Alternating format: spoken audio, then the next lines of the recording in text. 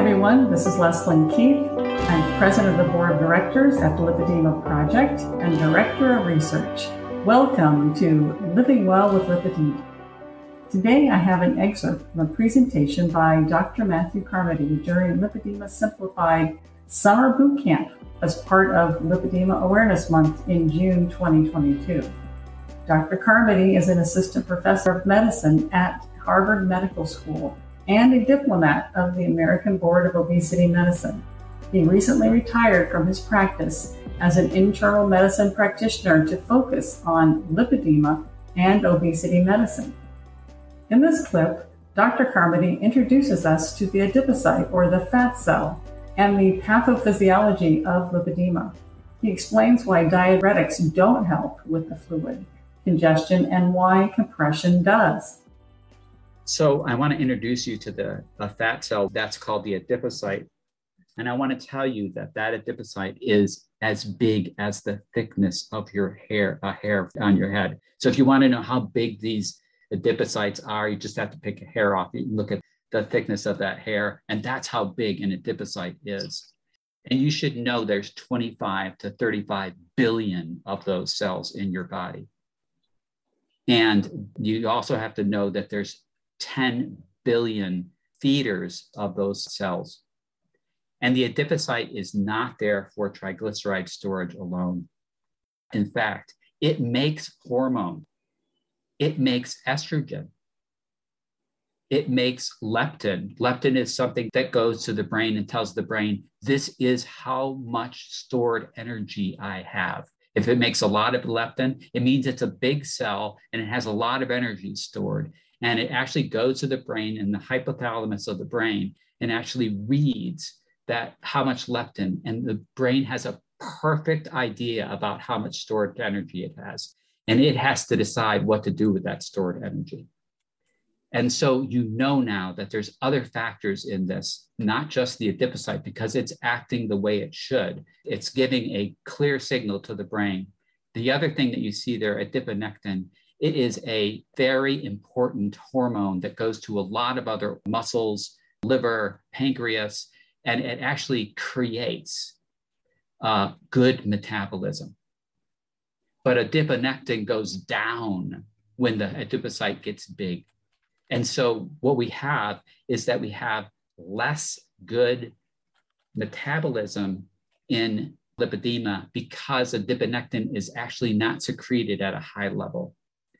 The other interesting thing is that the adipocyte makes inflammatory triggers. That is, it creates inflammation. If something's not happening for it, it will signal the rest of the body through creating inflammatory triggers and inviting other cells into the space.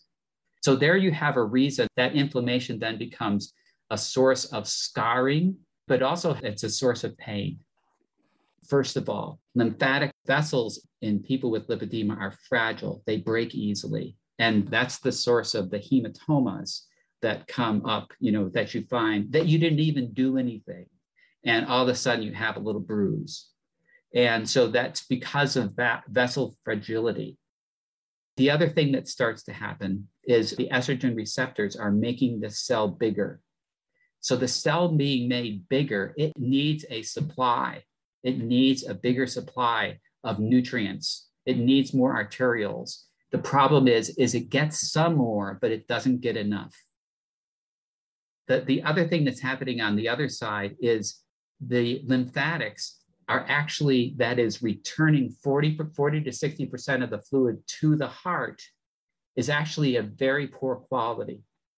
See, these are sort of dilated. There's green dilations of that lymphatic channel. Also, it's curving around, not like the lymphatic vessel above it, which is very straight.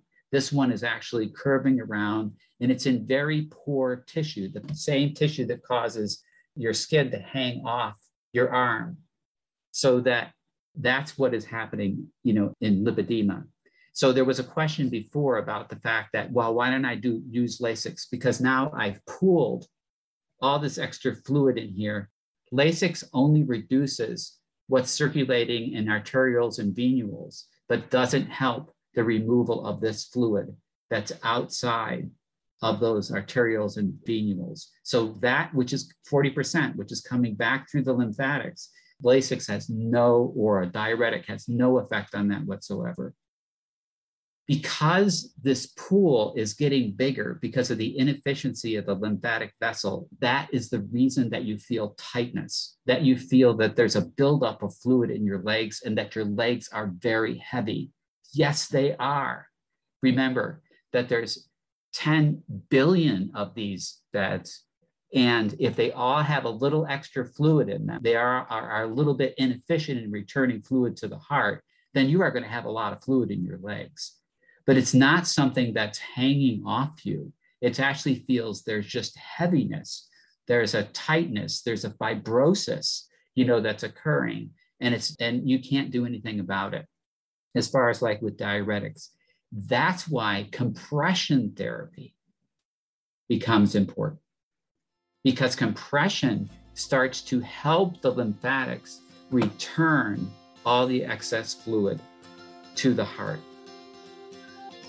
Thank you, Dr. Carmody, of that very understandable explanation.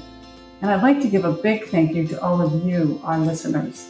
If you haven't already subscribed to our daily flash briefings of tips, tools, and research about lipedema, you can subscribe at Apple, Spotify, Amazon Alexa, or here at this website, lipedema-simplified.org/flash, where you'll find an archive of all of our flash briefings.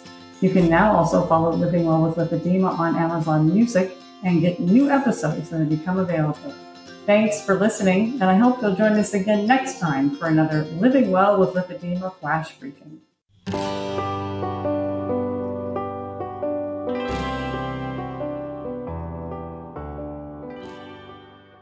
Not so good in the shins when we get to stage 2.